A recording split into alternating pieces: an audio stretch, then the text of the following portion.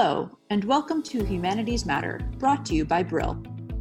I am Emily Tamkin, and this week we will be looking at key issues in the field of humanities. I'm speaking today with Judit Kuschnitzki. Her piece, Navigating Discretion, a Diplomatic Practice in Moments of Socio-political Rupture, was published in the Hague Journal of Diplomacy. Judit, thank you so much for being with me today. Thank you, Emily. Thanks for having me. First, I for our listeners, the paper is super interesting, but I was sort of interested in how you decided to write this piece. Well, I wrote the article Navigating Discretion during my PhD in Cambridge, which means that it covers some of the aspects I addressed in my doctoral research. Mm-hmm. So in my PhD, very simply put, and I have to summarize this a bit, but I examined the change and continuity inside the Yemeni and to a lesser extent also the Egyptian and Tunisian diplomatic services during and after the 2011 uprising. And I admit that this is a pretty niche subject, so you're right in asking what sparked my interest in it. Mm-hmm. What sparked my curiosity? And to answer that question, I have to go back a bit because the answer lies in the fact that I began following events in Yemen quite closely in 2012 when mm-hmm. I did research on the politicization of the Yemeni Salafi movement at the time as a master's student. I then worked with a local newspaper, the Yemen Times in Sana'a in 2014-15, early 15, and generally followed Yemeni politics quite closely. So read whatever newspaper article on Yemen I came across at the time. And one of those articles, which I read in 2013, I think, triggered my curiosity and ultimately led to my PhD project and the article Navigating Discretion. It was a very short article, but an interesting one, which reported that Ahmad Saleh, so the son of the former Yemeni president, who had an influential military position in Yemen, was appointed ambassador to the UAE by the new president, and that two other family members of the former president, who also held important military positions, were appointed military attaché abroad. So it seemed that the new president got rid of important members of the old regime by appointing them to the diplomatic service. And reading this, I began to ask myself, I wonder what that means for the diplomatic service as an institution. I mean, how loyal and credible is the son of the former president in his representation of the new government, which basically kicked him out? Right. Right. What role do personal emotions play in the diplomatic service at a very emotional time? And I don't know, how did diplomats who represented one and the same president all their life feel about the uprising and political change? And does the diplomatic service change because of changed appointments, for example? Does it become some sort of platform for the recycling of political elites abroad? So yes, these and other questions motivated me to write my research proposal, apply for the PhD, which, as I just said, then led to the writing of this article. Yeah. So because, you're talking about moments of socio-political rupture. So mm-hmm. could you point to maybe one or two moments of what you consider to be moments of rupture that you consider particularly significant? Yes, I think that one important rupture was definitely the 2011 uprising, when you had a large number of people in Tunisia, Egypt, and Yemen, among other places, pouring to the street, demonstrating against presidents who have been in power for up to 33 years in the case of Yemen, and whose protests were, at least to some extent, successful to the surprise of many, if not most, commentators and participants at the time.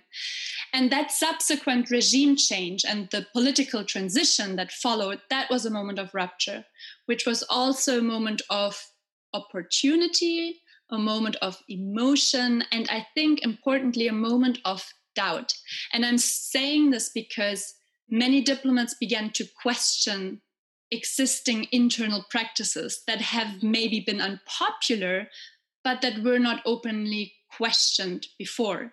So in a moment of doubt, diplomats reflected upon existing institutional structures and practices, and in some instances called for change or successfully implemented change, although that was no simple process and was tied to a certain amount of internal conflict and power struggles. So definitely the 2011 uprisings as an important rupture. And a second important moment of rupture, specifically, I'm referring here to Yemen, was the outbreak of civil war. Became very quickly very international. So at a time at which major political forces inside the country violently compete for power, the question of diplomatic representation is no longer a straightforward one.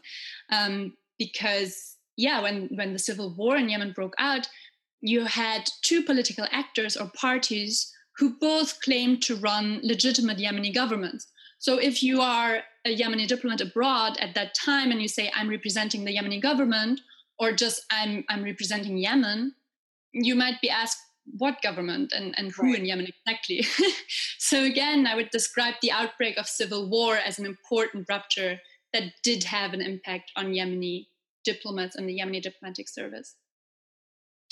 Zooming out just a little bit, you just spoke about diplomats themselves sort of questioning practices within diplomatic institutions. But I think something that we've seen a lot of has been people from outside these international institutions questioning them, right? So you have people, questioning the use of diplomacy or questioning international law, or these institutions that kind of have gone along for the past however many years, even while these reforms are made inside.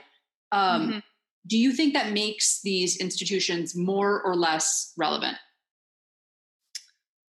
That's a good question. I would say with regards to diplomatic institutions, there's a lot of talk or questions being raised asking to what extent state diplomacy nowadays is still relevant at a time at which we face so many problems that are inherently transnational, that involve actors that are often different from state governments.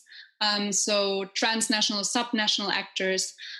So the question, can state diplomats are they still relevant in solving contemporary global problems? I would say that the answer to that question is yes, state diplomacy is still relevant, but I would say that state diplomacy is changing. And that change has to do with the increasing importance of non-state actors that are involved in international affairs.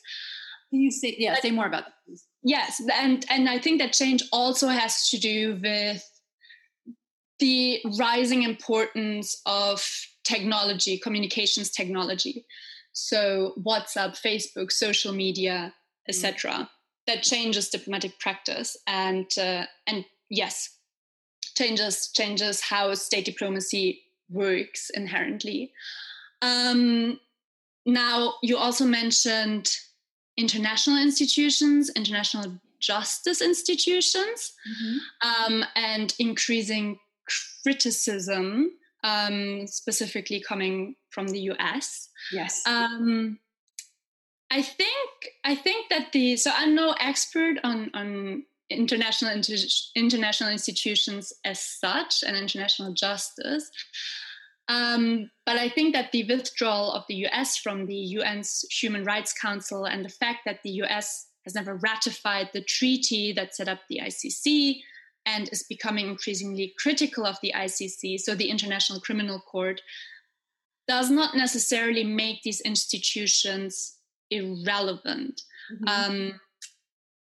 I would say actually that at a time at which nationalism is on the rise and you hear more and more politicians in Europe and the US emphasizing state sovereignty, the existence of international institutions that uphold the idea of international justice gains in relevance, which is not to say that they gain directly in power, but in a way they become more relevant because they offer a counterbalance to these nationalist political trends. So they offer a counter narrative, if you want, that I think should not be forgotten. So what matters here, I would say, is the idea that these institutions represent and the fact that these institutions do still exist, are still operational, and are supported by many different states, which means that the idea of international justice still carries some weight. So to sum up, both in international institutions of international justice, but also institutions of state diplomacy, I would say, did not lose in relevance. Yeah, they've been ruptured, but are no less relevant. Yes, yeah, exactly. Okay, so that was Judit Kuschnitzki. Her piece is Navigating Discretion, a Diplomatic Practice in Moments of Socio-political Rupture. It's published in the Hague Journal of Diplomacy. Judit, thank you again for taking the time. Thank you so much, Emily, for this opportunity. Thank you.